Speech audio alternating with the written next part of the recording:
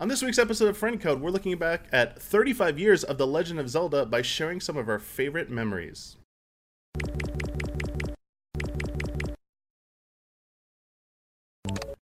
Hello everyone, welcome to a new episode of Friend Code. I'm your host, Michael Damiani. This week, I'm joined by two very special guests, Ash Paulson. How's it going, Ash? I'm doing super well. How's it going for you, man? I'm doing well here. Things are holding up okay. How about you? Good. Things going well with you, though? Yeah? Yeah, I mean, hey, if it's a day that I'm recording Friend Code with you, it's a good day, man. So I'm just happy to be here. I'm always eternally grateful to have you invite me on the show, and I'm just excited to discuss some Zelda with you and our awesome other special guest. Yes, always a pleasure. And it's a pleasure to have Rebecca Stone back on again. How you doing, Rebecca? Doing great, thank you. I'm also super excited to talk about Zelda. I had a feeling, Legend of Zelda, there's just like something about it I think that we all find interesting enough to talk about. And I don't think any of us are really that big of fans of it though. So, it's kind of like it was a little difficult to get this. Yeah, it was a little bit difficult to get this, scheduled and make it happen. It's a pretty unknown franchise, not too many people have heard of it. Yeah, everyone keeps asking about like Pikmin this and Kirby that, and it's like no one wants to hear about The Legend of Zelda. It's okay. Right. Zelda, he's the guy in green, right? Is that who that is? I think so. Or is the green hat? Okay. Yeah, but then I think it's like purple now, blue purple, something like that. Oh, okay. Man, can you imagine an alternate reality where like Zelda is like the underdog series that it's like the mother series. Right. People like one or two games came out and people want like the third one came out in Japan only, and people have been clamoring for that. It's turned into like a cult classic, and now suddenly it's this thing that everybody wants. If that timeline means that Rhythm Heaven enjoys the status that Zelda does in this timeline, I'm not going to say that's necessarily the worst timeline. I could take a little bit of both. Ash, what if you got that, but the price was Mega Man also became an underdog series that only had a few entries and people forgot about? Would you trade that? That's true. Yeah, that's true. Yeah, maybe not. Maybe not. I can't betray my blue Bomberman. I can't do it. I can't do it. Yeah, but. We're not here to talk about Mega Man. I know we could talk about Mega. Hey, when Mega Man has a big anniversary event, I'll have you back on, Ash. Nice. But the Legend of Zelda is about to celebrate its 35th anniversary. On Friend Code, we speculated about what Nintendo's going to do. In fact, by the time you're watching this, a Nintendo Direct has probably happened, and there might have already been announcements about what is happening for the 35th anniversary of Zelda, including what's going on with Breath of the Wild 2. So we don't know yet, but that's just the hand that was dealt to me with scheduling. So we're gonna look back at 35 years of The Legend of Zelda and share some of our favorite memories. Generally, like one of the questions I love to ask people, maybe we could start here if you'd like, is how they first got into The Legend of Zelda. Like, what was your first exposure to this series? Which game it was, or even if it wasn't a game. Like I've heard some people who were exposed to it in other means. So I'm kind of curious. For me, it was, I remember it distinctly, I was given a hand-me-down Super Nintendo, which you can kind of see behind me there, from an older cousin who wasn't playing it anymore. And so I was a bit young. I was 3 or 4 years old. So I got all these games with it, but it was mostly my dad who was playing it, and at that time I was just kind of watching. And The Legend of Zelda: A Link to the Past was the one that really clicked with him the most, so I was watching him play it, and eventually as I got a little bit older, I started playing it a little bit more too, explored in, the dungeons and the overworld and whatnot, and we kind of went from there. Every console that came out, it was always the Zelda game that was coming out with it that drove us to get it, but that was my start with A Link to the Past. I'm kind of curious. Go ahead, Ash, actually. Yeah, go ahead. Okay. So I'll probably ask the same question of you two. Okay, fair enough. I don't precisely remember when I first played Zelda 1, but I can say for sure that Zelda 1 on NES was my first Zelda game. I got an NES when I was either 4 or 5, either for my 4th or 5th birthday, and with it I got Super Mario Brothers and Duck Hunt and the original Teenage Mutant Ninja Turtles. But I didn't get Zelda, so I don't know at what point I got Zelda. But when I did, I just remember being completely entranced by it, even as a kid. And I wasn't nearly good enough to be able to get very far in it back when I was that young. But the series stayed with me, and I just kept playing the first, I think, 2 or so dungeons over and over again because I just couldn't figure out the rest of the game. But it stayed with me throughout the years until I got my Super NES and ultimately A Link to the Past. But I did start with the original Zelda. That's nice. I feel like anyone who grew up and actually had access to one of those older consoles, that was kind of like the typical experience, even not just for Zelda. It was just replaying a few levels that you knew how to like get through of any like NES or old SNES game. If you couldn't beat it, it's like, oh, I could do these 2 levels. And I don't know. I found like for me, I found enjoyment in that as a little kid too, even if you couldn't finish a game.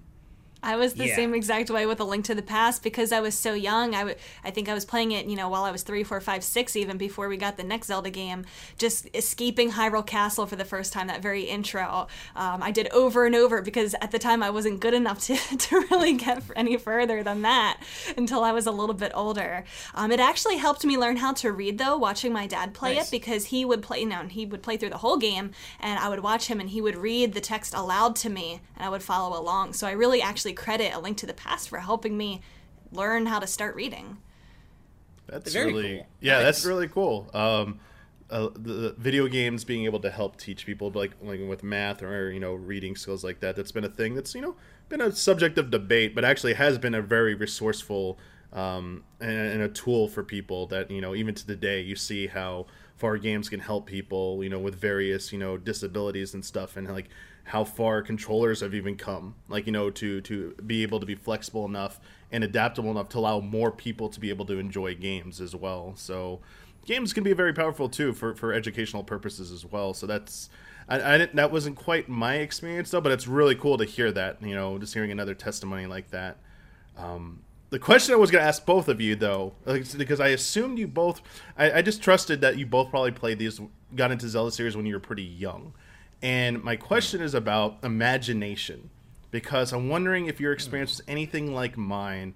My imagination ran wild when playing Zelda for the first time, so much that it kind of filled in a lot of the gaps for me, where things that weren't necessarily in the game being presented, I was kind of like inventing things to help with the story. I'm curious if did these games kind of like, get your imagination running? Did you do anything like that where you started to like invent things to kind of like tell the narrative? Because these games really didn't have a strong story in the early days of the series.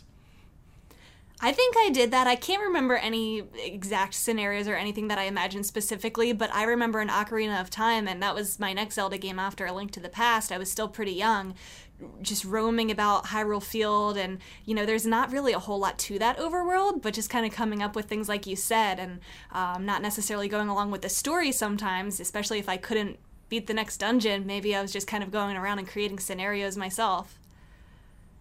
I don't think I ever did that, and that may just be because I've never been the kind of player to really try to place myself in a game world. Like I've never really been much into like Western RPG style games because I prefer playing a bespoke character and not necessarily being the character. It just, for whatever reason, my imagination has never really worked quite like that. So I don't think, I can't say for sure because I was like 5 years old, right? I don't know for sure, but I don't recall ever creating scenarios for myself, and I'm not even sure to what extent I cared about or even acknowledged the story in Zelda 1. Because I was just so young. I think it wasn't until A Link to the Past that I started getting more into the story aspect of Zelda. And I know for sure with A Link to the Past that I wasn't inserting myself. Like, I've never been the kind of person to rename Link to Ash or anything like that. I keep Link. And on subsequent playthroughs, maybe I'll do that for fun. But yeah, I don't recall ever using my imagination ever running wild and inserting scenarios for myself in Zelda 1. Gotcha. I guess I wasn't necessarily inserting myself so much as I was trying to elaborate and like add more background to what I was seeing, context. So let me clarify. I think this will help make it a little bit more apparent, especially to our listeners and viewers. At the same time as I first got into The Legend of Zelda, the Zelda cartoon, the infant Zelda cartoon was actually on TV, dating myself there. I actually, as I played through The Legend of Zelda, I associated events from the show with the game. I thought Link had that personality. I thought like Ganon was like I know it wasn't one. I was old enough to I got eventually that like it wasn't 1-to-1, but that stuff like as simple as like going over one screen, like you were saying about like escaping Hyrule Castle. I would imagine it being a little bit more like cinematic, like trying to envision like I would walk slowly because like instead of just like walking at the normal full speed, I'd be like, no, I got to like sneak in here, even though the game did not dictate you needed to be stealthy in that part. So I'd do stuff like that, I guess, to kind of it's like more immersive. I guess is the better way to put it. I think I did a lot of that too, especially like with Epona and stuff, kind of making sure that I was doing everything the way that it should be, like maybe approaching a certain place on my horse or Yeah, when you put it like that, Damiani, I definitely did stuff like that, for sure. I don't know if I did it so much in Zelda 1, but starting with games like A Link to the Past and certainly Ocarina, I would do that. And I know for a fact that I lived for those A Link to the Past comics in Nintendo Power back in the day, and my imagination would run wild between issues, imagining what was going to happen in that version of A Link to the Past's world. Just I couldn't get enough of it. And I really hung on to that version, that design of Link and Zelda, I guess. And you had what was his name? Rome. Yeah. You had Rome, and like that captivated me as a kid. And so did the instruction booklets, like the all the old the old art, like the classic art in the Zelda 1 and Zelda 2 instruction manuals. I know I read through the story descriptions and pored over that art endlessly as a kid, and would imagine kind of fill in the gaps where the games wouldn't. So when you put it like that, I definitely did that. A lot of that old concept art and the official artwork that you would see in the manuals and Nintendo Power and stuff really opened up for the imagination, because there's only so much that can be portrayed in like the 8-bit, 16-bit style. So really seeing and opening up those manuals and seeing that beautiful detailed artwork, like Link going through the sewers and going up Death Mountain and stuff, and seeing kind of the detail of the enemies of what they're really supposed to look like, really opened up that imagination as well. Yeah. Yes. I always assumed other people went through this too, but I'm always glad to hear people actually say it, because I felt like so many times I would spend more times in the manuals or in the comics or in the Nintendo Power manga panels, and seeing what other people or how other authors envisioned what the world of Hyrule should look like if it was had more visual fidelity, had a different aesthetic than just 8-bit or 16-bit sprites, and they really colored how my impressions of Zelda in the early days, the Legend of Zelda series. And I just like A Link to the Past was the one for me that I felt like I did that the most. I like Zelda 1 was just like there's a connection between the cartoon and that, but A Link to the Past on its own.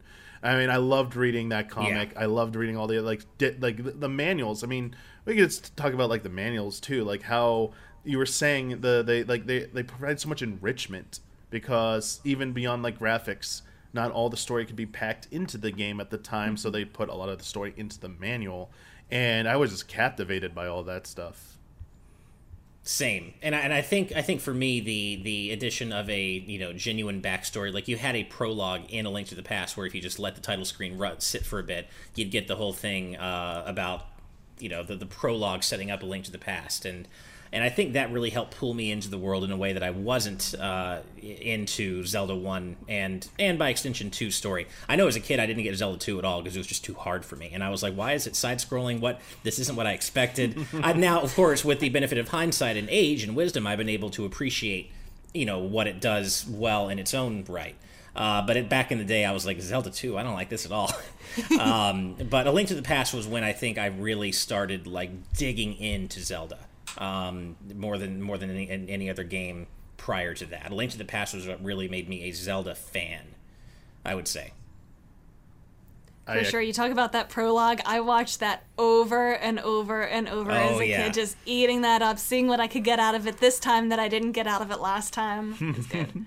And there was just such an interesting world to dig into there, and not just with the prologue and what was going on kind of in the background, but but the characters you meet, the flute kid, the individual, his dad who's getting drunk at the bar because he misses his kid and doesn't know what stuff like that. I would get so into these stories. And yeah, A Link to the Past was one of the first game worlds I think I was ever fully immersed in, that was really pulled into. I know that I would feel fear and trepidation at certain things, like when you get the Quake Medallion, you have to throw a stone into that circle of rocks in the lake. And I was kind of scared to do it. I'm like, it says, beware, don't do it, you'll be cursed forever, whatever it says.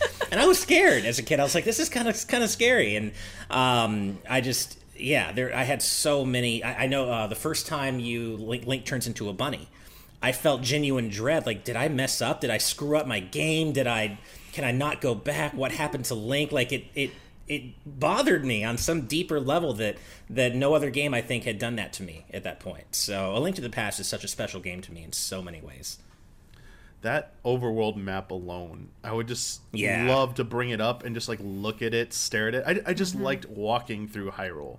I always got there was a bit of like melancholy whenever you got far enough in the game and Kakariko's music changed from its theme to just being like the overall theme. After you go to the Dark World and come back, it no longer plays. I'm like, no, I want that tranquil melody. I would just like sit there and just kind of like, soak and bask in that music, and just like a lot of peaceful memories from, like nostalgia from that. And it was always, I feel like it's a very like powerful memory. So I'm with you, Ash. I feel like A Link to the Past for me was the one that kind of roped me into the Zelda series, because Zelda 1 and 2, as you said, like they were intriguing but a little frustrating and challenging and difficult to get through, whereas A Link to the Past kind of like had that immersion factor.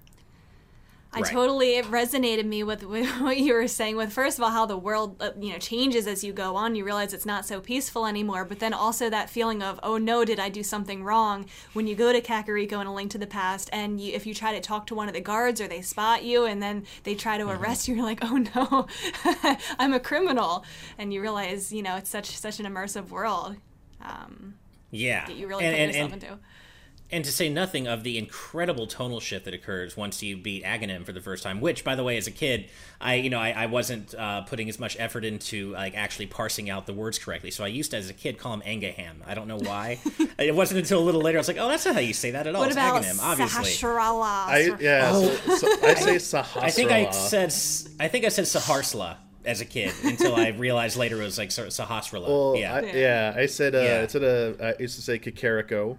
I used to do that. I said Kakariko as well. I did actually, yeah. Man, I try to think of I know I did a lot of others because they weren't spoken. A lot of these words were not spoken for the longest time. I mispronounced so many Zelda things growing up, only to realize. And then when Breath of the Wild got some voice acting, and I realized it's Gerudo, not Gerudo. I realized there were so many things like that. I remember getting into very heated debates about it's the Gerudo, not the Gerudo, and it was funny. Just one day, even before it was voiced, just one day I decided to say, it's probably Gerudo. It was so weird. I was so passionate about it, and then just randomly I'm like, nah, it's Gerudo. I'm gonna go with this. It's just so weird sometimes. Yeah. But no, there are very few gaming memories from my childhood that stand out more than the incredible tonal shift that occurs when you beat Aghanim for the first time and you're transported to the Dark World, and suddenly you're in this completely foreign land, and the music has changed completely into this kind of darker and not scary, but darker and more serious kind of like, okay, you're in a whole new world now. You're not in Hyrule anymore.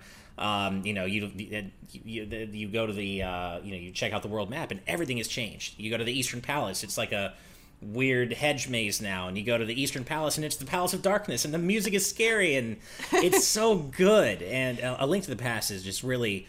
I like to say that it may not necessarily be my favorite game of all time, but it's certainly up there. But I do think it is the best game, or maybe the most flawless game I've ever played. And in terms of it's very difficult for me to find anything wrong with A Link to the Past all these years later.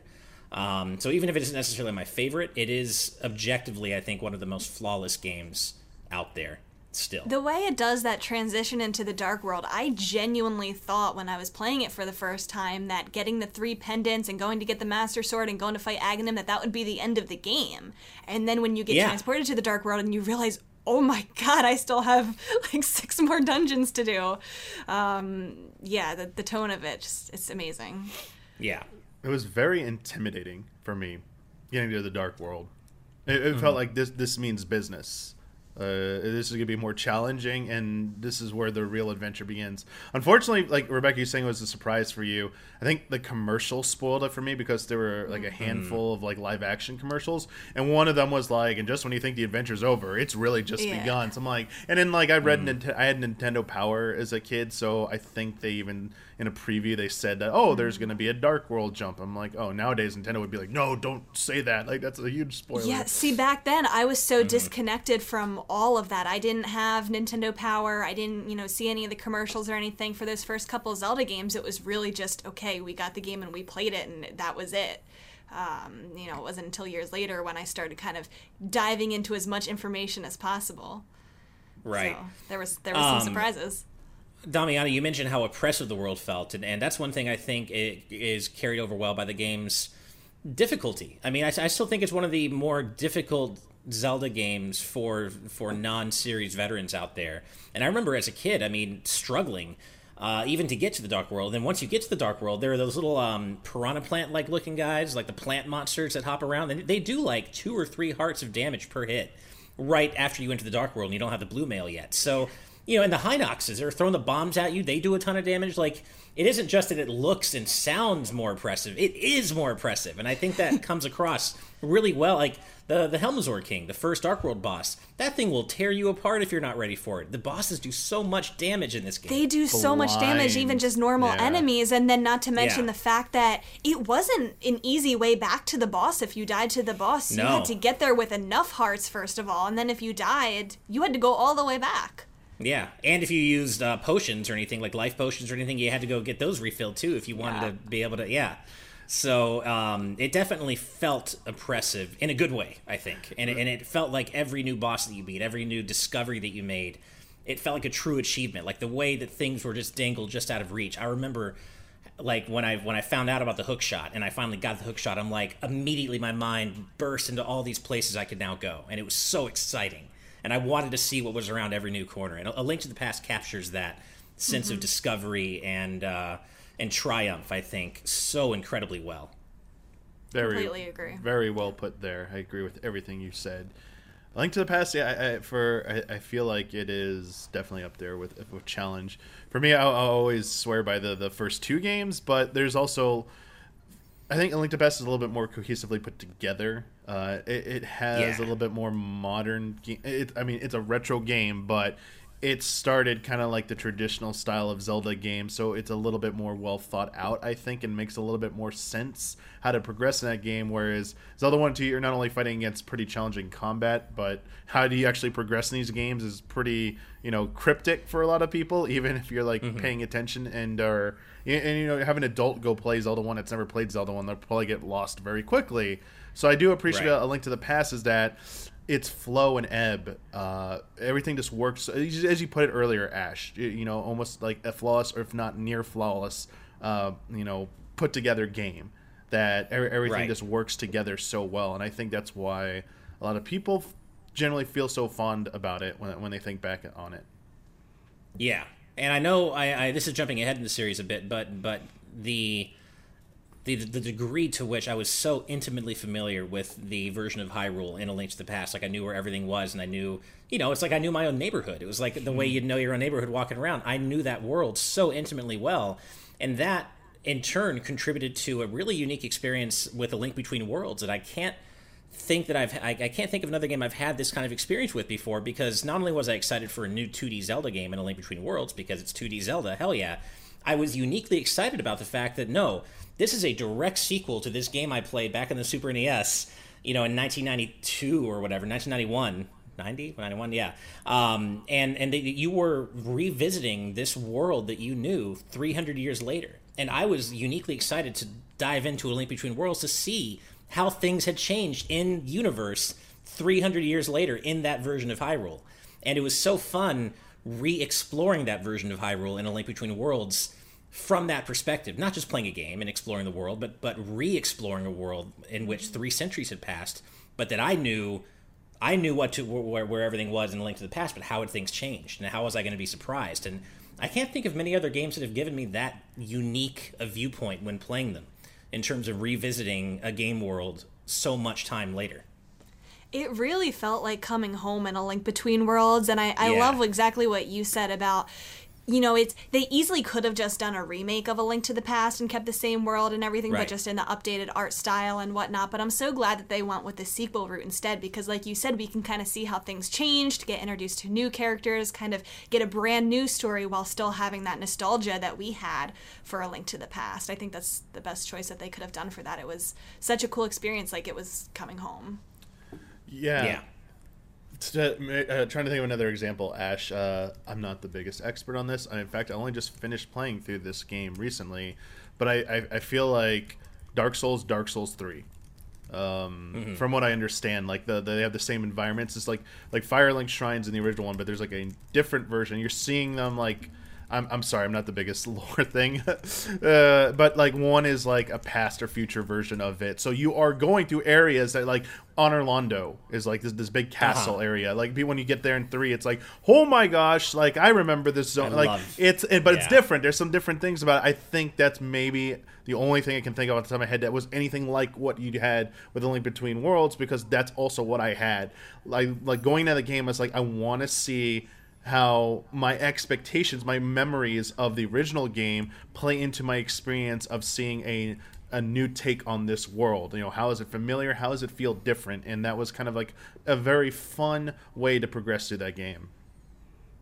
Yeah, and I guess the more I think about it, Zelda has been very good about this in general, because I'm a big Zelda timeline nerd. I love digging into the lore of Zelda. And I love when you, like, one of my favorite parts of Twilight Princess, which is not necessarily one of my favorite Zelda games otherwise, but one of the coolest parts in that is when you revisit the Temple of Time. And I remember lingering in that part and just letting the memories of my own experience of discovering the Temple of Time and Ocarina of Time just wash over me, and thinking about the implications of the time that had passed in universe, and just like, wow, this is so cool. I feel like I'm rediscovering my childhood through these video games I've played, and rediscovering places I discovered in my childhood. It was such a cool thing that Twilight Princess did, and Zelda's been pretty good about that in general. But A Link Between Worlds for me is just like, that whole game is, here's that version of Hyrule. Let's see what's changed in the past 300 years, and how have you changed in the past 20 odd years since you've, how are you going to regard this world as an adult or as an adolescent? Young adult, whatever, differently from how you regarded the original game as a kid. Mm-hmm. I just love stuff like that. And I feel like they do that with a lot of games. And it's not always so outright. Sometimes it's more subtle, where it's similar areas, or even the exact same areas, but there's subtle nods to other games, the previous games, and especially in the timeline, like you were saying, like here's the Temple of Time, in Twilight Princess, but then there's all those subtle nods to how it was in Ocarina of Time. They had other things like the Lost Woods. It was the same way in that game. It was called I forget what it was called in Twilight Princess. The Sacred Meadow, Sacred Forest, Meadow? Sacred Grove. Yeah. Yeah, but like you could see the similarities, and then with the Skull Kid, and then like you could hear even the Lost Woods theme behind it. Just all these overlapping themes and stuff that really triggers the that nostalgia, and you remember it from the other games. Man, yeah. I think that moment for me was in the Wind Waker, when you go down into Hyrule Castle. Hell yes. It doesn't seem familiar at first. You're just like, what is this? Like, it's supposed to be a sequel to Ocarina of Time. None of this looks familiar. It doesn't even look like Hyrule Castle. You get into the first level and like, oh, there's a statue of the hero of time. That's kind of cool. There's some paintings here, but like, I felt like, oh, I don't feel this strong connection. And then you go underground finally, and you see that little like temple area with the Master Sword, and then you look at the stained glass, and you see the sage, and you see the sage, and in that moment, it's just like, oh, yeah, they didn't forget about them. And that's exactly what I'm talking about, where they have these, it's not always right in your face. They don't always bring attention to it, but if you really kind of dive into it and take the time to look at it or listen to, to the music, it really, I think, enhances. Especially if you've played those other games. Maybe you wouldn't notice that if you hadn't played Ocarina of Time. You would just think, okay, that's stained glass. Oh, yeah. No, I mean, I mentioned the Twilight Princess example, but the Wind Waker, in my opinion, does it just brilliantly. And that's actually my favorite 3D Zelda, I think, as Damiani knows. I just adore the Wind Waker. And that part where you go underneath Hyrule Castle that you just described is maybe like my number one favorite twist / reveal slash moment in any Zelda game. It's so up there. It's so good. And you were mentioning the music, and I'm a huge video game music nerd. I love video game music, and the way that music uniquely can trigger those memories and that nostalgia. Zelda is very, very, very good at that, and I'm recalling actually a very recent experience in Hyrule Warriors: Age of Calamity, where you're going to, I think it's the mission where you rescue Urbosa and is it Rivali, or is it Urbosa and Daruk? I can't remember. Urbosa it's and Rivali. Rivali, okay. So but it's the one where it's raining and it's like and you're so the music is playing and you hear I believe it's a Link to the Past, it's Hyrule Castle theme, and you hear that leitmotif play, and that just pumped me up to be like, oh, this is so cool. I might be getting my missions mixed up, but Age of Calamity uses so many leitmotifs that call back to previous Zelda games, and that just it gives you a rush of just energy and just makes it so much more special than it would be if you were not wise to those references, right? And especially since that was such an action-oriented game, you might not, especially if you haven't played, the games where the motifs are from, and if you don't really stop to listen to it, it might completely go over your head. But, the fans who have played those games and the ones who are kind of looking around for those types of things are the ones who notice it and appreciate it. Yeah.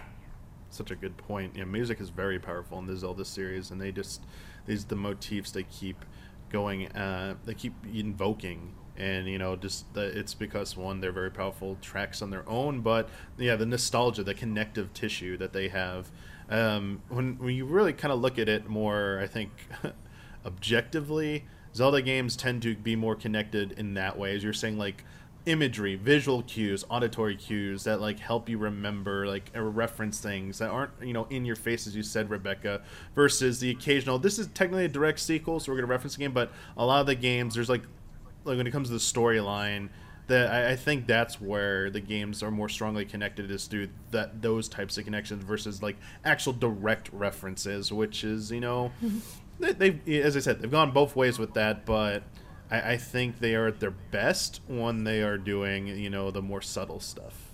Mm-hmm. Right. For sure. Another one that comes to mind, it just popped into my head, was how in A Link Between Worlds, when Ravio has, he looks like he has the bunny hood on him, and you don't even realize later until kind of why that is. And if you played A Link to the Past, it should click with you.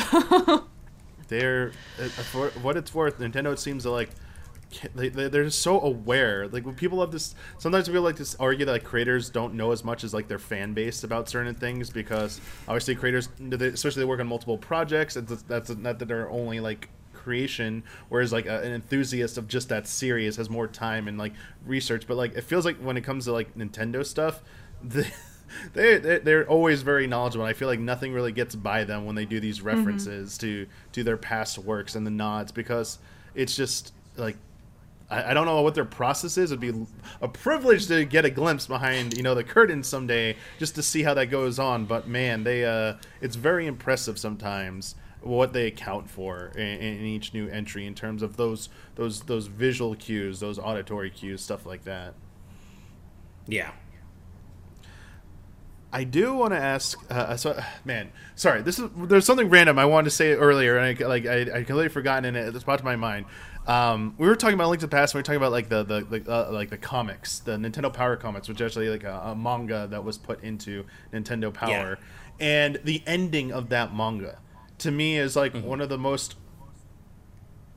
emotionally complicated endings I've seen in a Zelda game, and there's been some very complicated emotional endings in Zelda games. Twilight Princess, Link's Awakening probably come to mind for a lot of people.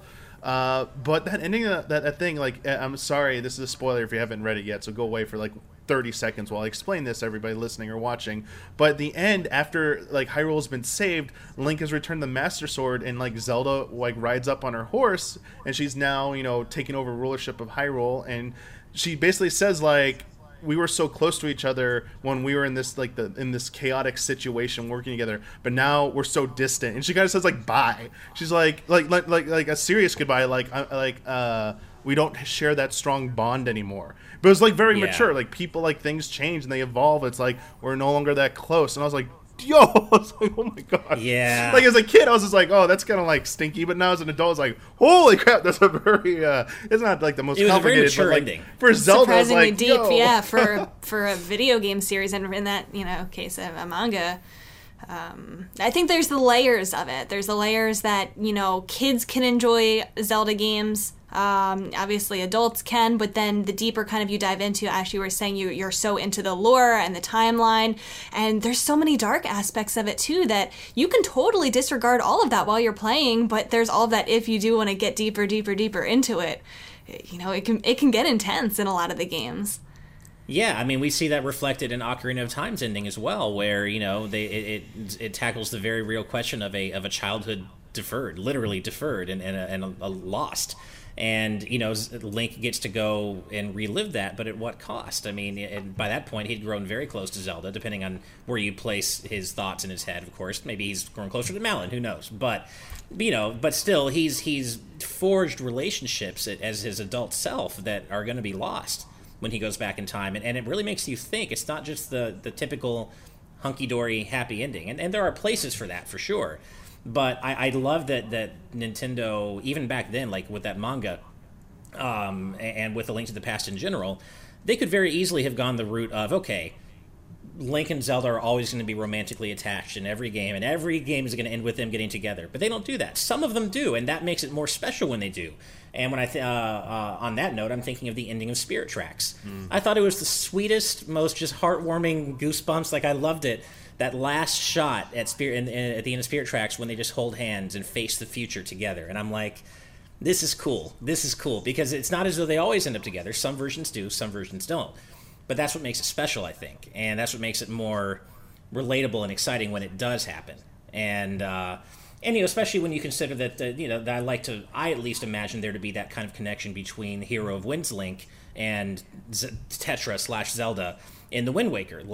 So I thought that was kind of a nice emotional through line for their descendants to kind of have that in Spirit Tracks as well. But yeah, I love that their relationship evolves and is different from game to game. And Zelda has always embraced a more mature, kind of complicated style of storytelling that they didn't need to. They could just be like, hey, this is a kid-friendly game. We're just going to give the happy ending every time.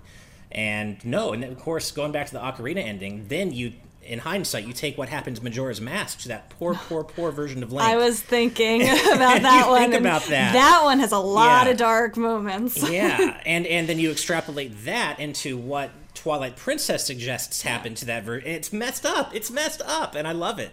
Yeah. I love it. I would like to believe that all this was kind of kickstarted by Link's Awakening. I feel like that game. Well, Link to the Past showed me how immersive Zelda could be, and like I still love that game. Link's Awakening showed the infinite potential of Zelda, that it doesn't have to be beholden to these archetypes and these tenets that people believe that Zelda has to be about the Triforce, about Hyrule, about Ganon. Zelda has to be present. I mean, it just needs to be. This adventure is devoid of all that. It is referenced in the nightmares and other things, but at its core, it is this side story. But it is just on an emotional level and an attachment level. I think while the world of A Link to the Past, because it came first, obviously that's a lot of the strength of the bond for me. Link's Awakening just, I think, might be a little bit stronger in the character bonds in that game, because ultimately that game is about we're talking about the endings there, and obviously the ending of Link's Awakening, the choice that Link makes at the end. He what he has found in this island. What is he really saying by awakening the windfish and dispelling the dream? Did he even have a choice? Like those questions. I think those types of questions started to arise with Link's Awakening, as you both were talking about in future games. I think that was the impetus for it. Link's Awakening is brilliant, and if you ask me which one I'd rank higher, Link's Awakening or Link to the Past, my answer will literally change with the day of the week. I can't ever. There's no right answer with that, and especially the storytelling in Link's Awakening and everything you said about the implications of the ending. I remember as a kid, the first time I discovered the shrine near level 6, the face shrine, there's like a different shrine that you discovered that talks about how this is all a dream. It basically tells you that's the big plot drop moment. Mm-hmm. This is all a dream. The windfish is dreaming. Like that, even as a kid, I kind of felt like a rock in my stomach. I'm like, well, surely, okay, I mean, maybe it's a dream, but I'm sure Link will find a way to save everyone anyway, and maybe, Marin will live and everyone's going to be fine. No, they're not. He wakes up the windfish and they're all gone. And then you see the seagulls and the end, and it's just right through the heart. And I'm just like, even more so if you beat the game without dying and you see Marin instead of the seagull. You see her face in the sky, yep. And it's like all she wanted to do was see what's over the horizon and explore, and it's just like, these games get you where you live, and maybe as a kid I wasn't, at the time, I wasn't mature enough to see just how profound that was to find that in a video game, especially a Game Boy game, of all things. But, looking back, the storytelling tricks they pulled and the fact that they weren't willing just to rest on their laurels and just deliver a happy Hollywood ending, it means a lot. And those were formative experiences for us growing up. Now, Link's Awakening was one that I didn't play right around when it came out. I played it for the first time a few years ago. I played the original version, and then I got the Switch version. But I think I had wrote it off all those years because I thought it looked exactly the same as the two Oracle games, and I had played those, and I said, you know what, I experienced that. I thought it was just going to be pretty much the same but with different dungeons. So when I finally went back and played it, it really challenged a lot of those ideas. Like, I realized it's not, that same Zelda formula. It still has the same formula, but there's that extra aspect to it that, that you guys were just talking about. I think that's something that's special about the Zelda series and maybe why it's so popular, because even though it has all these same themes that keeps coming back to in almost every game, there's also some kind of themes that are brand new. It always challenges that formula. It's always doing something new and different, and like you said, Zelda's not even in that game, and the whole twist is different than you would expect. Same with the ones like Majora's Mask, and they're always finding new ways to put a twist on it and make it new and refreshing while retaining that formula that we know and love. Link's Awakening, it was also a very powerful game because it proved at the time portable games. Not to minimize its importance in this regard, is that portable games were just dismissed. People were dismissive of them as being anything significant. Console games where you play the real game experiences. Handheld games, Game Boy games were considered like the stigma against mobile games today was what that had. And here comes Link's Awakening and says, you can have this type of experience on a handheld on the go. And I mean, that changed the landscape for a lot of things, a lot of projects that came after that. But also, you mentioned the formula. The game is one of the most linear Zelda games, yet it is very fondly remembered and highly regarded, which kind of flies in the face of when people say, Zelda's about openness, about like freely exploring and choosing your own path. One of the most revered games is not that at all. It's not really. It's about you are supposed to go on like a fixed journey. There's some leeway here and there, but it is one of the more linear games in the series, which says Zelda can also work in all these different styles. It's like when people try and describe what the Zelda essence is or what the Zelda formula is, that's one of the complex wrenches in the work. Is that is it really open world or more open like nature? Is it like linear? When you have these two examples, like something like an Ocarina of Time or even a Breath of the Wild, and you have something like this, how do people reconcile that? It's always a challenge, I think, where how many layers you have to boil down through to get to like what is the real core of Zelda, which is like some people, I think it's hard for some people to define sometimes. It is, and I think it's interesting because you do have the Zeldas that are pretty much completely open world. You can do them in any order. Then you have the ones like Link's Awakening where it's strictly linear. You have to do the dungeons in a certain order. And then you have the ones that are somewhere in between where some of it has to be in a certain order, but then maybe a little bit opens up. Like in Ocarina of Time, you have to do the first 3 dungeons in that order. But then it becomes a little bit more freeing, and they might nudge you in one direction, but there's actually multiple ways that you can do the dungeons in that game. So it's, in some ways it's linear, but then there's kind of that mix, that balance in some of the games. Yeah, I mean, what the way one person defines Zelda and what Zelda means to them could be and often is completely different from what another person feels what Zelda is and what it is defined to them. And I think that it takes a really special series to be able to do that. And not only that, but it takes a special series for for many people to say the most interesting and memorable installments are the ones that have nothing to do with the main plot line of Zelda and Ganon and the Triforce. Like, a lot of people say Link's Awakening and Majora's Mask are the ones that stand out to them the most, and the main parts of the whole mythology don't even appear in those games, and that's a special series indeed to be able to claim that. I feel like it was a special gift to have back-to-back examples of of this very strong traditional Zelda game in A Link to the Past, as well as Ocarina of Time, immediately followed their successors by these more departure games with Link's Awakening and Majora's Mask, and seeing those side by side and having as you said, like for you, Ash, what day of the week is which one you'd rank higher for Link to the Past and Link's Awakening. That's how some people are for Ocarina of Time and Majora's Mask. And right. I think that's like exceptional that they did not once but twice and back to back like that. And seeing, having those two very distinct styles of Zelda and seeing how passionate people are about both and which ones they like more, because they both are doing similar yet very different things at the same time. Right. And they tried to pull it off a third time with Wind Waker and Phantom Hourglass, but didn't quite get there, unfortunately. But I chalk that up less to Phantom Hourglass being bad and more to just Wind Waker being that good. And it's just really hard to... I mean, it's probably a little bit of both, but it's really hard to follow up Wind Waker in that way.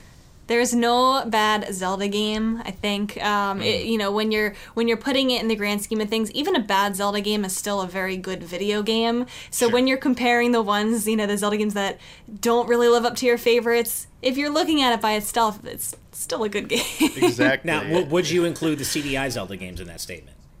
Now, that's not a main series Zelda game. All right, fair enough. Yeah, we're going to tangents now. I feel like the only other series, for me, obviously people might feel this differently about other series, but Zelda and Final Fantasy, for me, growing up and through the years, have shared a similarity in that everyone has a favorite one. Every one is very different from each other. And while there is connective tissue in the Zelda series, some would argue that almost most of them could be viewed as standalone and enjoyable. Where, like, with Final Fantasy, it's like, if this one was like X number wasn't for you, well, there's always gonna be the next time, and then they're gonna do something really crazy different. And that's been the same thing with Zelda. Instead of doing like something like what modern games do, where they're a little bit more iterative with each of their successors, Zelda, you can always count on, for the most part, they're going to do something wildly different with the gameplay and design of this next one. Like, oh, we're going on the ocean in the Wind Waker. Okay, we're going to play as a wolf in Twilight Princess. I mean, yeah, it's Light and Dark World again. And in, like, Skyward Sword, it's like, oh, motion controls and, flying world and a world below that's like more seamless. They've done these crazy things. Phantom Hourglass, we're gonna go on a boat and hit touch controls, and then Spirit Tracks with the train. It's like, there's a train. Like, what's the train doing in the Zelda game?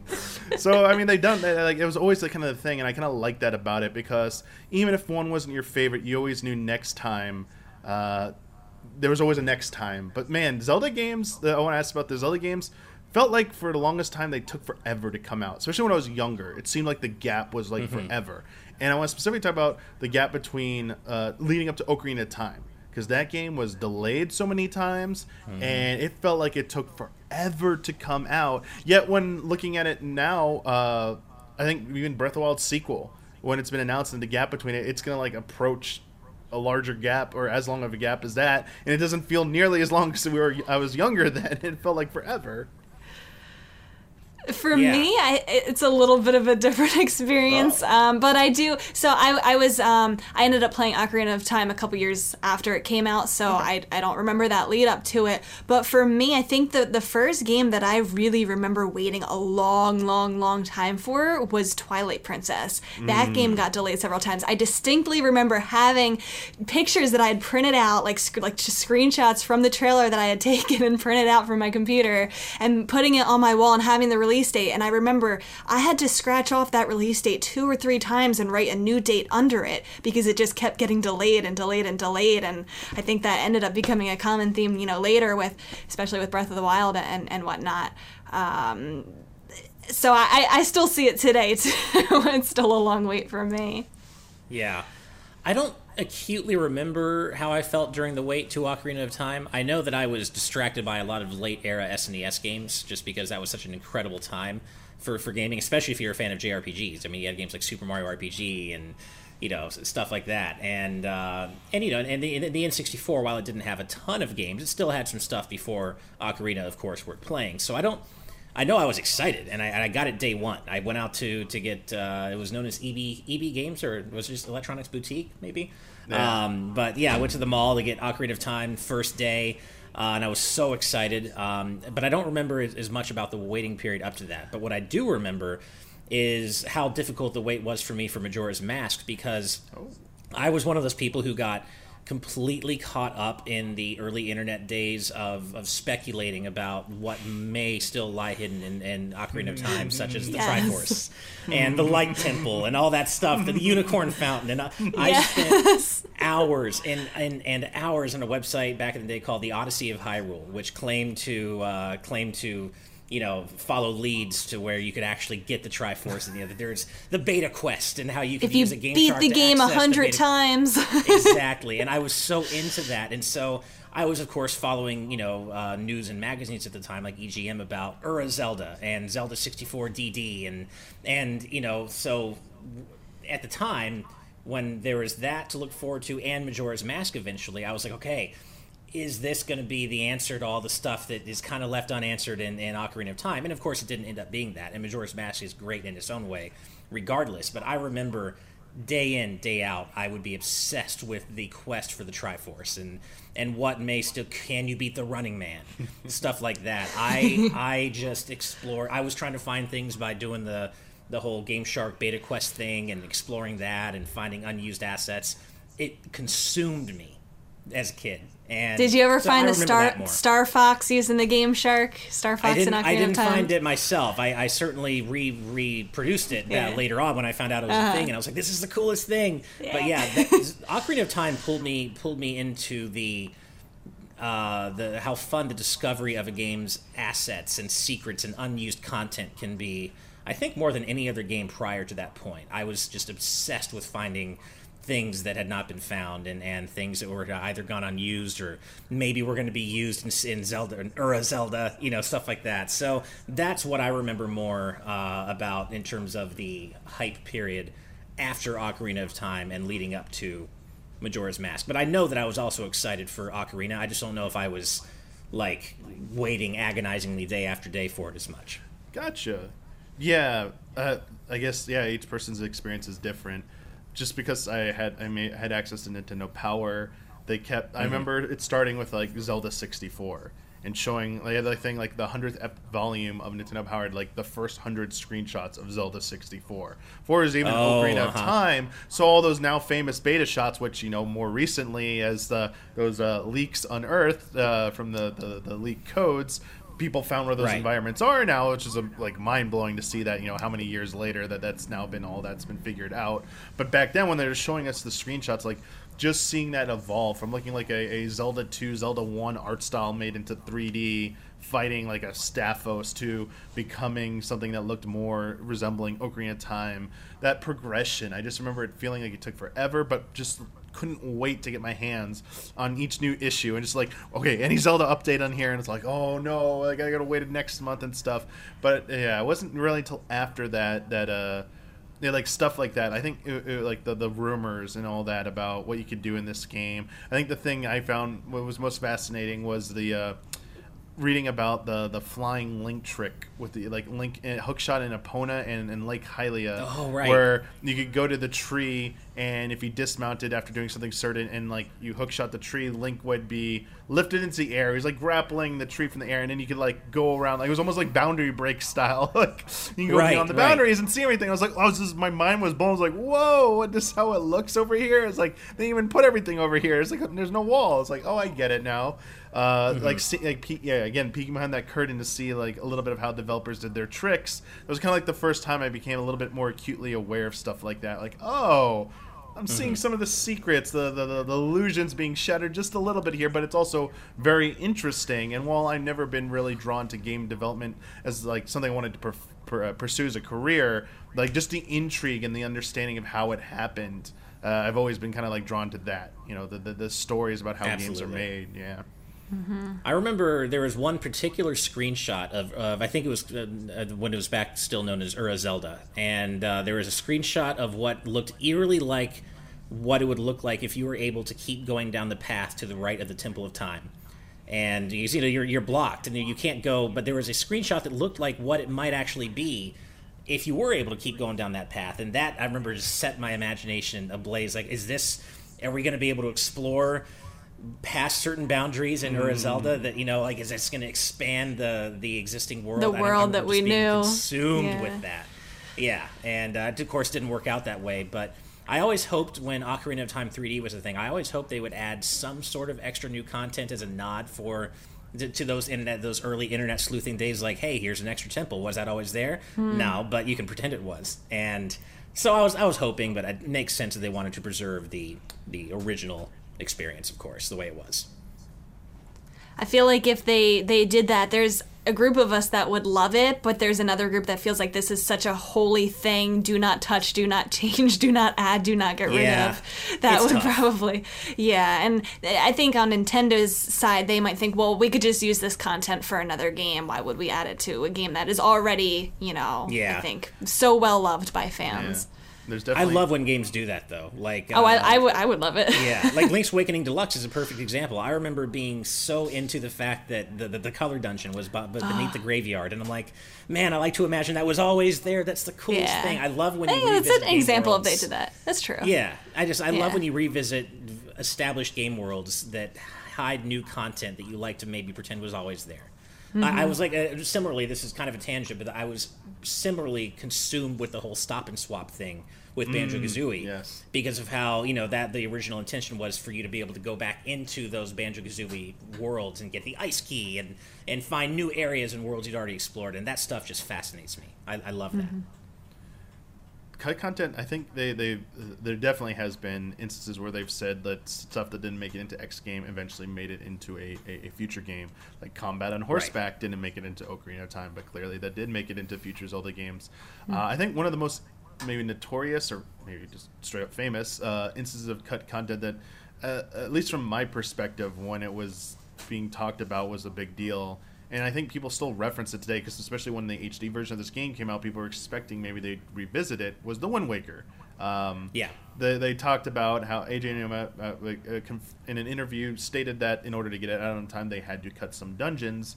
And then there was some blowback about the Triforce quest at the end. Was that what replaced it? So and so. So when HD version came around and people had their hopes on, maybe they're going to add back in those dungeons, where Aonuma actually said in another interview that those concepts for those dungeons actually made their way into other Zelda games already. So, they already found their purpose. So do they have to, do they go and make more dungeons just for the sake of making new dungeons, even if they don't reuse the same concept? Like, I guess it gets tricky there, is what I'm trying to say. But also, I'm curious, the cut content from the Wind Waker, specifically the dungeons, did that?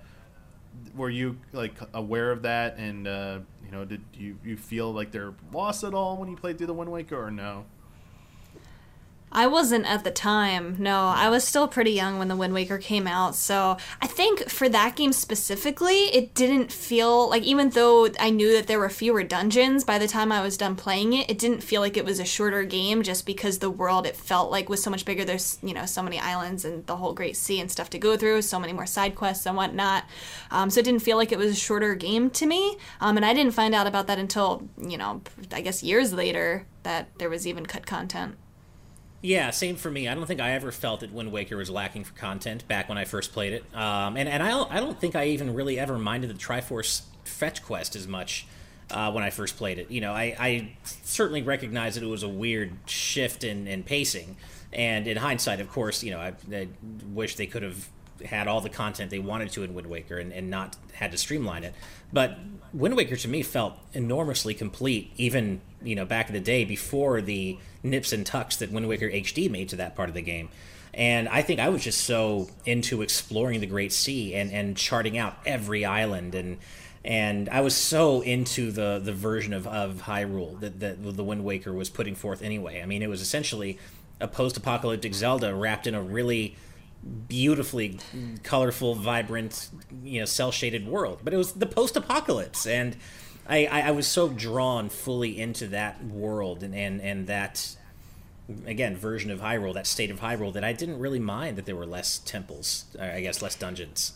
That game was very deceptively happy. You know, you start off on Yeah. this sunny Outset Island, and then the next time that you come back to Outset Island, it's all, you know, the whole storm is coming down where you're trying to find Jaboon again, and just, yeah, so many dark layers in that game, too. You're right, it's post-apocalyptic on this Yeah. seemingly bright and sunny world. I've always loved that about Wind Waker, and I think I've said this on a previous friend code, Damiani, but I always saw, like, you know, the whole thing about Twilight Princess was how dark it was before it came out. It's so dark, it's T-rated, and it ended up being like the Hot Topic version of dark, where it was kind of like, it was dark, but superficially dark, whereas Wind Waker was like, it's dark, and it's like, it gets on, it's like kind of dark that gets under your skin when you think about the ramifications of everything, and the ending is really That is final pretty battle. sad, and final battle, and it's, yeah. So Wind Waker was dark in a really subversive way, I think, that I think has really stayed with me over the years, and yeah, but I know that I don't think I was feeling a lack of content when I first played Wind Waker back in the day, and it was only until later that I found out that there had been stuff cut in the first place, which I guess they have never come right out and defined what exactly was cut and was repurposed for future games, but they apparently, whatever content was cut from Wind Waker and ideas, they have used in dungeons in future Zelda games. We just don't know. I what. always assumed it was Twilight Princess just because too. it came next, but... Yeah. And Who that game has knows? like 9 dungeons anyway, so... And yeah. who knows what ideas they shelf and then bring back many, many years later. There still could be unused ideas that they might decide to come back to. Yeah. I will say I'll say two more things about the Wind Waker. One, I love its depiction of Ganon.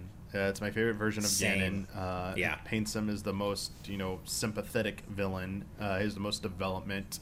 It's not just I'm evil for the sake of being evil, and I really appreciate that. And I hope that is something that comes back in the future at some point, where they even if it's not Ganon, they do another villain that is that has that. They've come close a few times, but they keep doing the whole character assassination stuff, like with Zant. Just how you want to interpret what happened with Zant at the end. And sorry. Oh, I would say Hilda is probably the closest they've come Yeah. since. Hilda's a good one. Yeah. So I appreciate those types of villains. And then, sorry, the second thing I was going to say about the Wind Waker, which I think I just forgot actually. I was going to say something about Ganon, and then oh crap. I hate when that happens. Yeah, I know. It's like just on like the tip of my tongue. I was gonna like praise it about something that I forgot.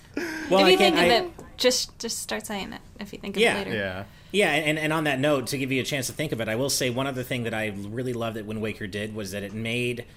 I mean, Link was always a bespoke character, but he felt more like his own character and not just an avatar for the player for the first time in Wind Waker more than anything else, because he had his own family. He had his grandma. He had Errol, his sister. And you could tell that he emoted. He had these wonderful facial animations. He speaks. He says, "Come on." He speaks, and that scene where he's sailing away from Outset Island for the first time, and he's waving to his family. It's like I care about this version of Link more than any other Link prior, because he's his own character, and as he's I said relatable. Earlier, yeah, like I always prefer that, but more over inserting myself as an avatar. Like I always prefer following these characters. Defined character, yeah. Yeah, these defined characters, and Link felt for the first time like a truly defined character. Even if it was just, the bare minimum, it was still more than what we'd ever gotten before. I loved how Link's eyes would move to something of interest. It might not have too. been the first game, but like it was the first time I was aware of. It's very evident. Yeah, like a character feels Yeah. alive. Like, if this character is really there, they would look at something and it's like, oh, I love that way of informing the player. Hey, maybe look over here, because the character sees it even though your camera angle doesn't show it.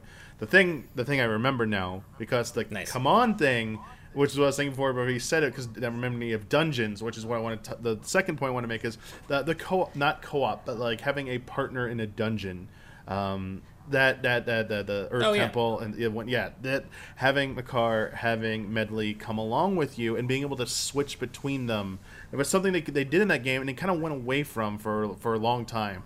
They technically first introduced it briefly in Majora's Mask of Coffee, and and Right. the Sakon.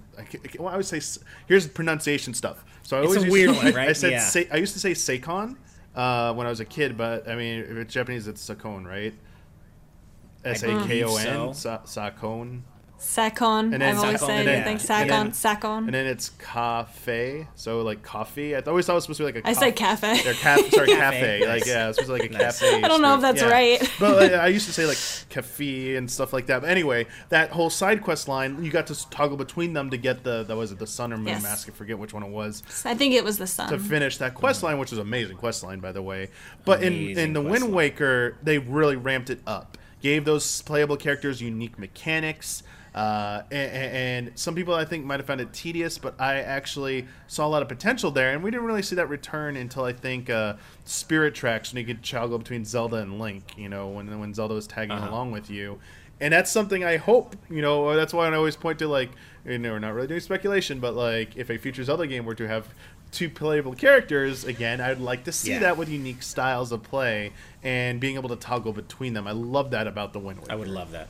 And I missed Yeah, that. no, I wish mean, they and Breath of the explored it. Wild 2 does seem to at least, you know, initially be pointing in that possible direction. So I really hope so. And going back to what we were talking earlier about the power of video game music, and especially the power of music in Zelda, and I think this is something that Wind Waker also excels at. I mean, every Zelda game does this to a certain extent, but I think Wind Waker, because of its place in the timeline and because of how it's connected to Ocarina, like the fact that when you're just starting out on Outset Island, you hear that music sting for Kokiri Forest from Ocarina of Time, and you hear that leitmotif, and it just brings things together in a way that it wouldn't if you weren't aware of that, if you weren't aware of that musical connection. And I love that aspect of the Wind Waker, and it also happens to have my favorite rendition of the Zelda overworld theme. When you're setting out in the Great Sea and the sun's rising and those strings kick in, I'm getting goosebumps just thinking about it, and it is by far my favorite version of the overworld theme to this day. Wind Waker's music is just top-notch for me. I feel like in Zelda games, the music has always been so effective at what it's set out to do, to make you feel a certain way or remember a certain thing, or to notice something, just even the sound cues in a lot of cases. Maybe the music gets more menacing. Something that always stuck Yeah. out to me in Twilight Princess, when you are doing the boss battles and you start to damage a boss and you're starting to attack it and really give damage to it, the music changes in that Yeah. game and it becomes, this much more epic piece, and you realize, oh my gosh, I'm actually doing something. I'm doing the right thing. Yeah. I love those little changes and just the way that it makes you feel. Yeah, Zelda, the way it yeah. makes you feel in the moment. I'm reminded of Breath of the Wild, actually, to talk about one of the more recent Zelda games.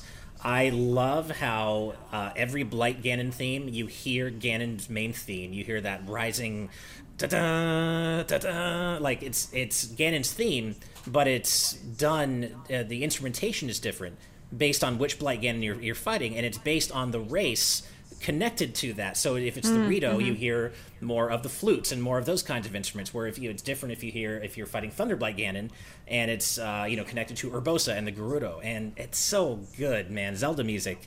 We could have a whole hours-long discussion just on music. by Oh, itself. absolutely. That series, Yeah. Zelda series is a champion of dynamic tracks, and for the Yeah. longest time, the series did get flack.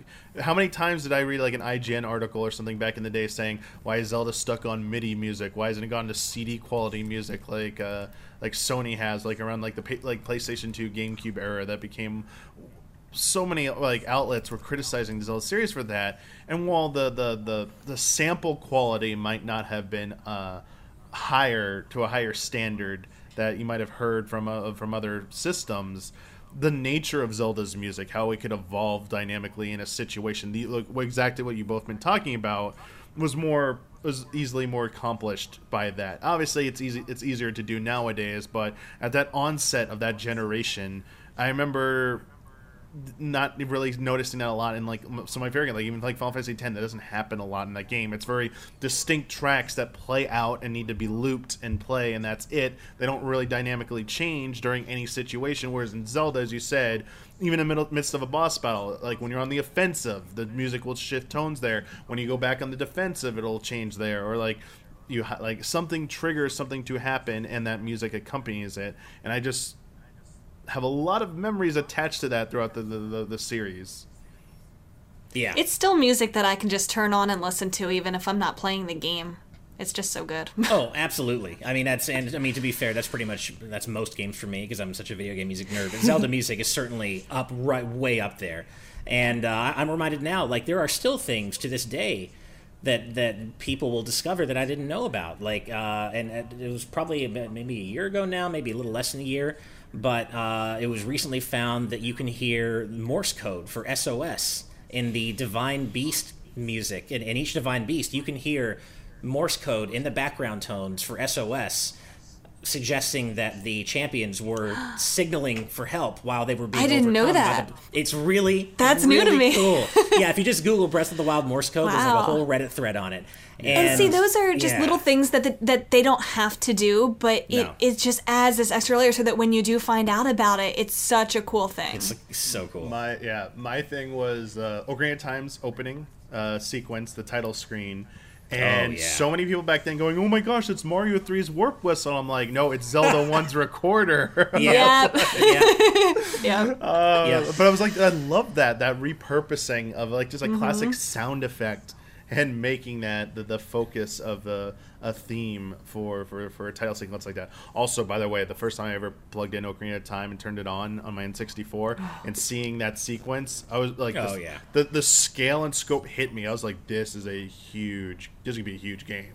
This would be massive, isn't it? I'm gonna be here for a while, and it was a great feeling though. I loved having that feeling. It was like a different type of intimidation than hitting the Dark World in A Link to the Past. It was like that was more. I gotta tread slowly. Where this is like I want to dive in, and there's gonna be so much to do. And I can't wait. I think the most modern example of that for me is because I didn't really have that feeling when I was a kid with Ocarina of Time. It was obviously still a big deal, but I had quite a different experience. But I had something very similar when I was leaving the Great Plateau in Breath of the Wild for the first time and realizing, oh my gosh, this world is huge. There's so much here. Yeah, no, there's that, and like I said, I think the first time you set sail on the Great Sea and you hear that theme kick in for the first time, there's such a uniquely wonderful sense of melancholy. Like it's hopeful and it's high adventure and it's heroic, but it's also a little bit melancholy, and that speaks to, again, the placement of Wind Waker in Zelda's timeline and what exactly has happened in that world. And I love that we're still seeing even games not made internally by Nintendo still carry on that musical legacy, like Age of Calamity. First of all, the game had a great soundtrack, and I mentioned one of the music stings earlier, but even just the main map theme, when you're just like checking out the map, there are 3 different versions of that theme. There's like the regular one, then there's the oh shit, Calamity Ganon's here one, and then there's the you've beaten the game one, and it's really serene and it's peaceful, and it weaves in parts of Zelda's Lullaby. And I love that, especially given everything that's going on with her and Terrico and how the game, like, it's I love that even that's a big thing, even in games not made directly by Nintendo. Mm-hmm, for sure. There's like a surprise at the beginning of each theme for each of the major 3D Zelda games, that little flute playing, like telling you it's the beginning of a day. What is that theme going to be? It was like start with Ocarina of Time with the Hyrule Field. Then that was its own unique theme, but it didn't have the Zelda theme weaved into it. Then you got to Majora's Mask, and they're like, let's give you that. And then as you said, like the Wind Waker, the one that stands out for most of you, I love that motif they kept doing with the little flute to introduce, and it's like, what comes after? Yep. I can hear it so distinctly in my head because it's so recurring. Yes. And Twilight Princess does that too. Yep. Even though the overworld music changes, you're right. I love that. I wonder if so they'll much. bring it back. I have some patrons wrote in to share their memories about The Legend of Zelda. I want to read some of these. A lot of these are first-time experiences as well, so it's very interesting to see where everyone got their start in The Legend of Zelda. The first one comes from Raul. Hi, everyone. One of my first memories with video games was watching my brother play Ocarina of Time when I read over his magazine walkthrough guide. We went through pretty slowly, revisiting the game every few months or so. I can't even remember if my brother ever beat the game. He kind of stopped playing Nintendo after the late 2000s. But after Breath of the Wild came out, I decided to go back and boot up his old N64 and play Ocarina of Time myself. I couldn't believe how well it held up today. I enjoyed the experience so much that I went ahead and played literally every other single mainline 3D Zelda for the very first time that summer. It was like I put myself through a gaming history course. Ocarina of Time has a special place in my heart, and I wonder what Nintendo could do with the property going forward. Do you think there's any possibility of a true remake of that game, not just a remaster like the 3DS version? Keep up the great work. For one, I want to point out about what he's saying about going back to a game after so long, or even every once in a while. I feel like Zelda is the only series where I go back and replay the games every once in a while. I don't think I really do that for any other games, but I can always go back to Zelda and replay it again years later to re-experience it. As for if they'll ever do like an actual true remake, not just a remaster of Ocarina of Time, I think it's inevitable that someday, maybe not anytime soon, but I feel like that's kind of their holy grail, the game that they keep coming back to. We'll continue to get some kind of remasters, remakes. They know that that's such a beloved game. It will sell no matter what they do to it. I think that's a very strong possibility someday. I don't know. That's not usually, from what I can... I'm trying to think of any other examples where they might have done this, but like I don't feel like that's usually Nintendo's style. That's not really their MO. They're content to keep experiences alive by porting games and remastering games from console generation to generation. But I don't know if they'd want to take the risk that remaking a game like Ocarina of Time would entail. Because no matter what you do, you're going to piss off somebody. You're either going to piss off the purists who grew up with the original, and look how many people were upset that they changed the swimming controls and the save system in Majora's Mask 3D, right? So Ocarina of Time is so revered, so beloved, that I just don't know if they feel like it would be worth the risk it would entail to remake the game from the ground up.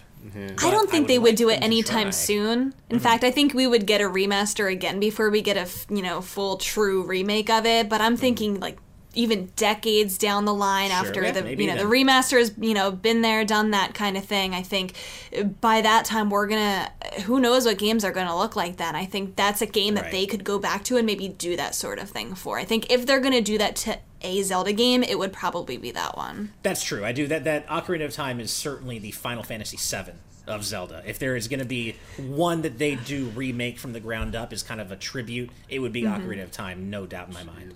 Yeah, all I ever wanted, my dream was just to have, it'll probably never come true now that the rumor Sony is going to be buying them outright, but I always wanted a Blue Point Games version of Ocarina of Time, just like what they did with Shadow of the Colossus, just going from the PS2 version to that PS4 remaster, and just I was like, I want Ocarina of Time. I want them to do Ocarina of Time. Just like it's the same game. It's the same game. Yeah. Maybe they add like a little bonus thing somewhere here or there. Maybe the Light Temple. Is in. They added Triforces there somewhere. But the visual fidelity upgrade. The 3DS version. Was a slight nice improvement, but this is like a complete visual overhaul. Like Dark Souls. Demon Souls. The Demon Souls is the more recent one. Something like that would be perfect, I think, for that, because it would still kind of like honor the game. It wouldn't be really radically changing anything other than a huge visual update. I do hope that Nintendo gets us part of the way there eventually with, like I've been saying, I don't want ROM dumps of N64, Ocarina of Time, and Majora's Mask on Switch. I want them to up-res the 3DS versions. Yeah. And just remaster them, I guess. And that can be up-res to 720p. They don't have to like go all in on it, but I want to play those graphically remade versions of those games on my TV, on the big screen. I don't want to do only on a handheld. I want to experience those nicer textures and those better character models on the big screen. Yeah, they won't look quite as nice on a giant screen, but still, I don't want just ROM dumps. I want to experience those remade versions because, especially with Ocarina and Majora's Mask 3D, those were really special remakes in the sense that the graphics were touched up and they were improved, but they were done so in a sense that made you think that's what they always looked like, when that isn't actually what they always looked like. And when you really do when go you back, close your eyes, and think about what the game was. Worse. Yeah, so they remade them in a very faithful way that played tricks on your brain. And I would like to experience that on the big screen personally. Yeah, because when you think about what you played when you were a kid, when you close your eyes and think about that, that's how you imagined it. Yeah, like you fill in the gaps. Like it wasn't that rudimentary, but it actually was. And I love it. Yeah. Yep. I have a question from Zach. Hey, everyone. What is your dream oddball spin-off for the Zelda 35th anniversary? Because Ash is here, I have to mention how awesome it would be to have a Mega Man-style Zelda game, taking on bosses and gaining new weapons and tools along the way. Cheers. Oh man, I guess we kind of had a Zelda platformer already in Zelda 2, and I wouldn't mind seeing that remade. To be honest, I actually think there could be a lot of value in a modern remake of Zelda 2 that that fixes some of that game's pitfalls, but also maintains its really unique style in Zelda. But what would be a good spin-off? I might need a little time to think on that one. If you have an answer, Rebecca, already. I do. This is the one that I say every time, and I will keep saying it until we get it. But ever since Super Mario Maker was announced, I've wanted a 2D dungeon maker. That's my absolute dream game, to be able to go back to the old 2D style. Give me Zelda 1, give me A Link to the Past, give me Link's Awakening, give me Minish Cap style. And I know they did that in Link's Awakening where they had the chamber dungeon rearranger, but that's not what I'm talking about. Exactly, Whenever I bring it up, people point at that. That's not what I'm talking about. I don't want to just copy and paste rooms. I want to do what we do in Mario Maker, where we can place an enemy, where we can make it so that you have to defeat all the enemies to make a key pop up, and just make it so that it's one cohesive dungeon. And people always bring up, say, yeah, there's going to be like bad dungeon designs. People are going to have a hard time making good levels, but I feel like that's the case in Mario Maker too, where there's bad platforming levels in that game. But for every there's bad ones, but there's also the gems there. People make some really creative things, and I would love to see what the community could make. Endless really good Zelda dungeons, and then kind of have a stab at making my own as well. That's my dream game. Nice. I think I'll probably say, and we're never going to get this because Cadence of Hyrule already exists, and I want to preface this by saying Cadence of Hyrule is a good game, and it's a good rhythm game. It's just not my style of rhythm game personally. I like the more, kind of like Japanese beat matching style of rhythm games. And, we just got Kingdom Hearts Melody of Memory. That's a blast to play. And I would love to have a more traditional style beat matching rhythm game dedicated to Zelda. I do think Cadence of Hyrule already fills that rhythm game niche. I don't think it's ever going to happen. And it is a good game. It's just not the kind of rhythm game I prefer. And I think if I could have my pick, it would be like a beat matching style Japanese rhythm game entirely dedicated to Zelda. And put all of our excellent Zelda music into it that we were just talking about. Make it a celebration of the series, like Melody of Memory is to Kingdom Hearts. Have just a bunch of original tracks from the games themselves, as well as like orchestrated tracks from various concerts and piano collections, and just make it a celebration of Zelda through music. That would be a different niche than Cadence of Hyrule. I think that would be a totally different game, I think. I think they could both exist. Because Cadence of Hyrule mostly remixes Zelda music, as far as I know. So it doesn't necessarily use the original tracks as much. Maybe they could both coexist. I just don't know if that's something Nintendo would do necessarily. They seem to be mostly content to stick to Rhythm Heaven, where rhythm games are concerned. Please bring that back, Nintendo. Please bring Rhythm Heaven to Switch. But other than that, yes. A Zelda rhythm game done in that style, I think, would be the spin-off I'd most want to see.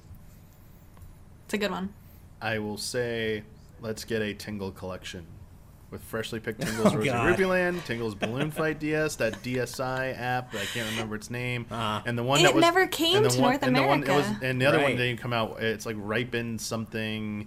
I have it, and I could probably go grab it, but I don't know the Japanese box. But like there were two proper games, a balloon adventure spinoff, and then the app, and just put that in the collection. Let's get a Tingle collection.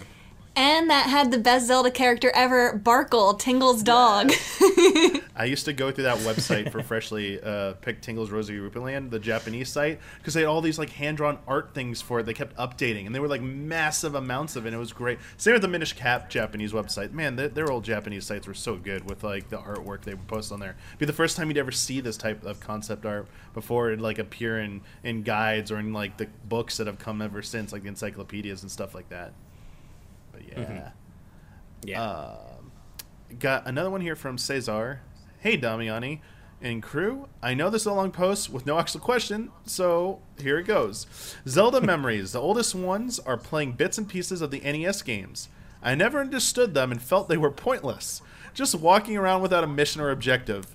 Bear with me, I was a kid and didn't speak English at the time, so the few clues that the games gave, I couldn't understand. Don't worry, I don't think anyone understood the Zelda 1 clues whatsoever. They like some of them are actually mistranslations in English as well. Yeah, he didn't have to speak English. He still didn't. They actually gave you wrong information, so don't feel like it was an old style of localization. Then the NES game came along, and through pure serendipity, a copy of A Link to the Past found its way to me, and I loved it to pieces so much that I had to get the Game Boy as soon as it came out, and then everything stopped. I jumped from the SNES and Game Boy to a DS and Wii, so I had a lot of catching up to do. One of the first games I got for DS was Phantom Hourglass, and I completely loved it. Again, bear with me, I had only played A Link to the Past and Link's Awakening at the time, so Phantom Hourglass was a huge step forward for the series. After that, slowly but surely, I kept playing the other games in the franchise, finishing with Breath of the Wild from March to June of last year. While some games stayed with me more than others, it's a stellar franchise with flavors for every taste. I'm glad that you read that one. I know it's, that's a long story. I love hearing how, people have different experiences with it. All three of us have had different experiences with growing up with Zelda, and, that's a fourth one that was completely different than ours. Just the order that people choose to play the game, what age they got into it, just having all of these different stories to it, I think, is just so much fun to talk about. Yeah, it's so easy to forget that not everybody grew up playing the same games you did at the same time as you did. So for me, I'm not the biggest fan of Phantom Hourglass, but that's because I was coming off of it from the Wind Waker, hoping for a big Wind Waker sequel that it just didn't deliver for me personally. Mm-hmm. But if I had come from A Link to the Past and Link's Awakening, I'm sure I would have loved Phantom Hourglass way more. So no, I'm glad you read that. I love hearing the perspectives of people who played different games at different times than I did. It reminds me of the story reminds me of the thing that was going around on Twitter. I tried making the image, but then I just got annoyed and just stopped doing it. The one you have to draw a line through the games in the order you played them, that everyone was sharing on social media. That's cool. And this kind of reminds me, in my head, I'm like, oh, their order, they jump around and stuff like that. That's a nice visual way to show how different everyone's experience has been with the Legend of Zelda series. And it's probably like this with every other series as well. People probably started on a different Final Fantasy, or even more recent series. Someone probably started on weird to hear stories of people didn't even start on Dark Souls or Demon Souls. They were like, oh, I started on Bloodborne, or as we go, as we get older, there's gonna be people that wait, you didn't start on this one? Oh man, now I feel really old and stuff. There's a ton of people. More and more. There's a ton of people that just started Zelda with Breath of the Wild, and now they're going back to the older games and they're finding out about it through that. So I can't even imagine what that must be like to start with Breath of the Wild to go back, kind of the opposite of what we did. Oh, yeah, I mean, it's no stretch to say that, we talk to people now who were babies or growing up when the GameCube was new, and it's like they literally don't have the same frames of reference and experiences that we did because they weren't alive when we were playing the games we were playing as kids. Mm-hmm. And so it's so interesting to hear the perspectives of people who grew up and for whom their first Zelda game was Wind Waker. Then they went back to play A Link to the Past and Zelda 1. It's just a completely different perspective, and one that we can never know because we grew up at a different time, and that's what makes those perspectives so valuable. Absolutely. Exactly. I also want to also point out in the fairness of everything, it's also not just age. Obviously, not everyone has the same means as everybody to be able to buy games. Yep. So there are definitely older people who might be even older than I who did not even get a chance to play all this stuff, who might just be jumping in with Breath of the Wild for the first time, and that is a whole different experience as well. So there are just so many different variety of experiences you can have with a video game series as rich and diverse as the Legend of Zelda series. So thank you for sharing that story, Cesar. Thank you. Do a few more here as we wrap up. One from Michael. For Zelda's 35th birthday, I'm hoping Nintendo re-releases or at least gives us a remake of A Legend of Zelda, Four Swords Adventures, and Tetris Trackers. Both games were great back in the day, but having four friends that had all the equipment was rare and very expensive. So they really did this for Four Swords with the DS version, the part of the 25th anniversary. If you were was it a legacy person, early adopter thing? I forget what it was called, that program, but you got it for free. So was it the ambassador program? Yeah, was it called that? Something like right. that. The Switch would be perfect for this type of game, and multiplayer could be done easily, online or wirelessly locally, and wouldn't be expected by the general public. Plus, the GameCube version could use an upgrade. Love and respect. So, specifically Tetris Trackers, because that was technically the first Zelda game to be fully voiced for all the characters in there, and that this didn't come out in English. Though at an E3, there was an English build playable. There is footage of that in English out there. I would love to see an English version of that be localized fully. Mm-hmm. I would love that. Yeah. I haven't played either of them. I ended up buying Four Swords Adventures years later as well, but I haven't even had a chance to play it yet. But I could totally see them doing something maybe tied in with Switch Online, where you could play with friends. Yeah, I would be so hyped for a Four Swords Adventures port that just removes all the tethering, all the cables, all the the requirements, because I played that with friends back in the day, and it's fantastic. It's actually a lot of fun, just like Four Swords Original is, and I was really happy to get that wirelessly updated for 3DS, that Four Swords Anniversary Edition. But Four Swords Adventures hits different. It's just it's a more it's a deeper experience that explores more of what can be done with the Four Swords multiplayer idea, and it should not be relegated to GameCube. It absolutely deserves a new lease on life on Switch, without all those all the hardware requirements.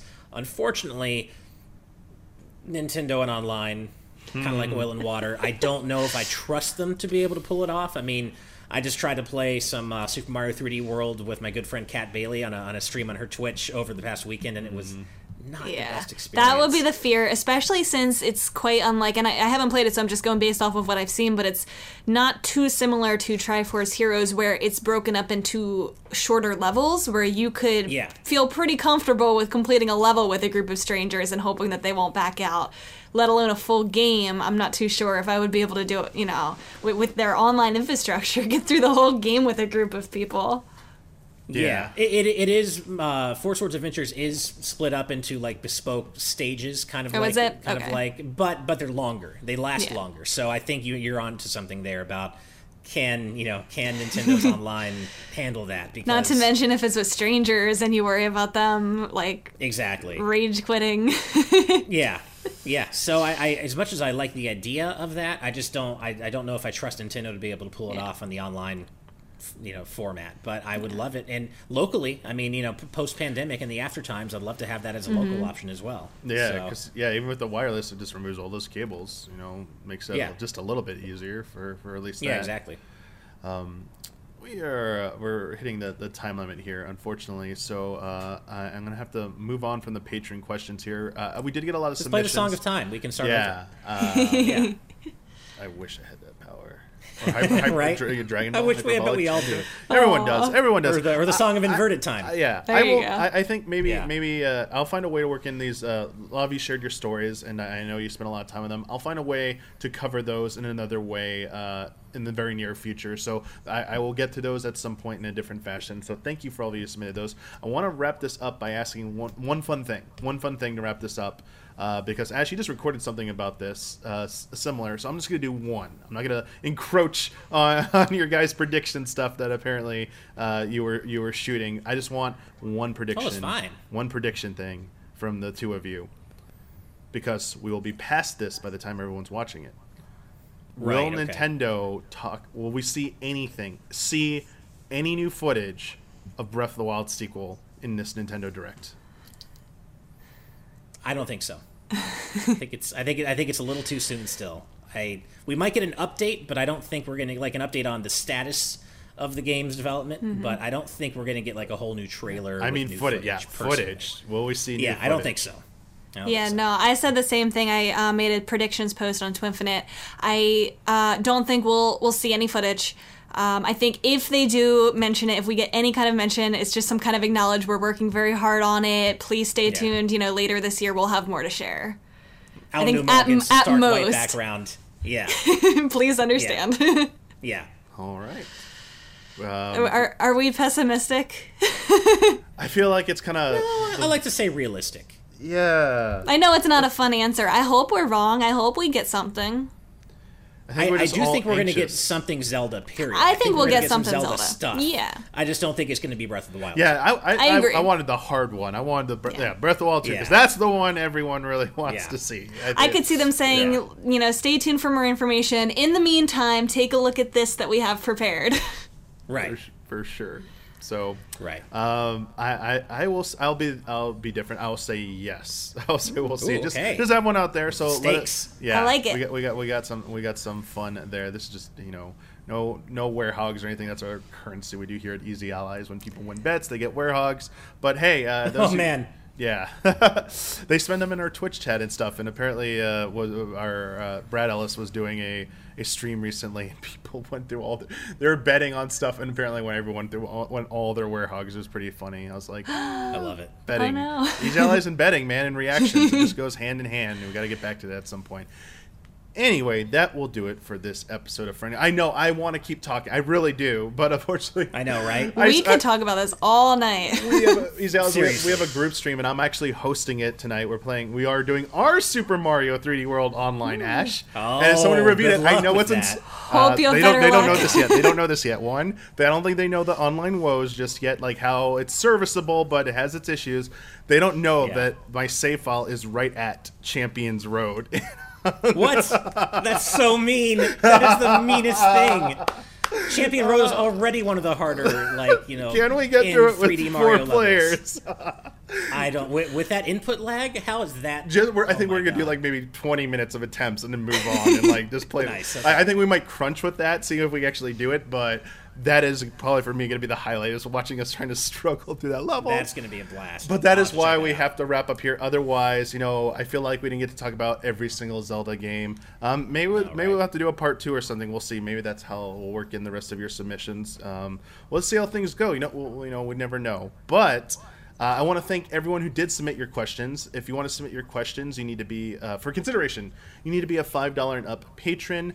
I'll make a post the week we're recording, friend code, calling for those submissions. So thank you to everyone who submitted your questions. And again, I will try and work all the submissions we didn't get to into some kind of future piece of content. Also, as a $5 and up patron, you're part of our early access tier, which means you get episodes of some of our shows and podcasts, including Friend Code, a little bit early before they go up publicly on YouTube. So thank you so much for your support.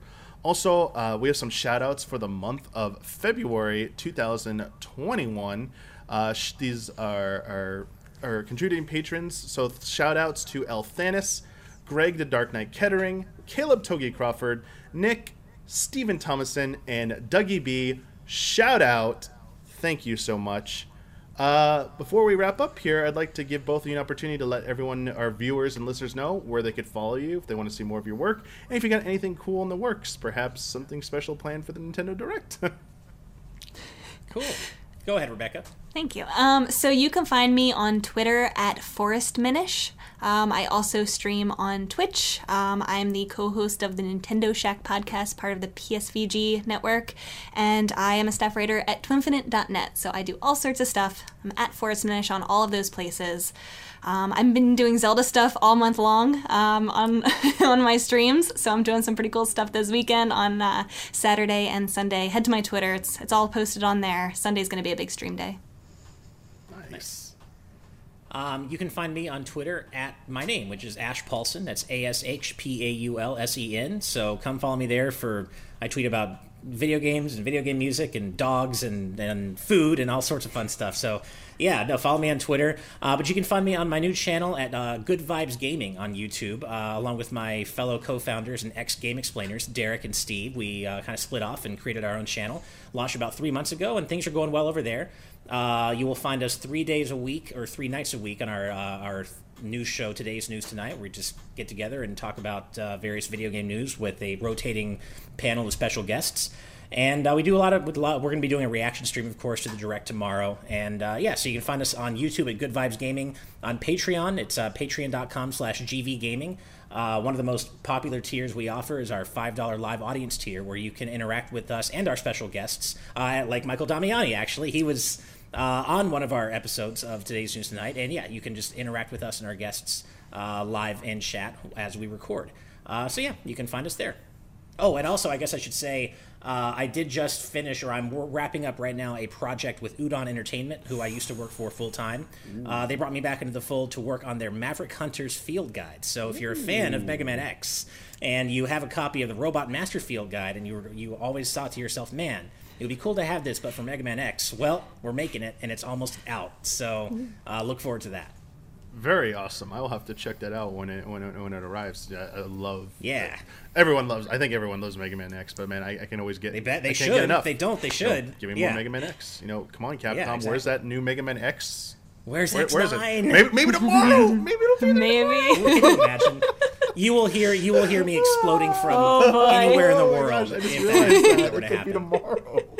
Yeah, right. Oh, the possibilities. So yes, it is Nintendo Direct time. Everyone is giddy. So thank you both of you for joining me to talk about Zelda. Thank you. Absolutely a pleasure as always. Thank you so much. And until Always happy to be here, man. yes, man, I'm like already in my mind. Let's do this next week again. But I can talk about Zelda for 3 more hours, longer than that. hey, it's the You can year. always talk about whatever Zelda stuff they announce. It's the year of Zelda, That's so true. definitely expect more of this. So thank you both of you for joining me. Until next time, everybody, may the way of the hero lead to the Triforce.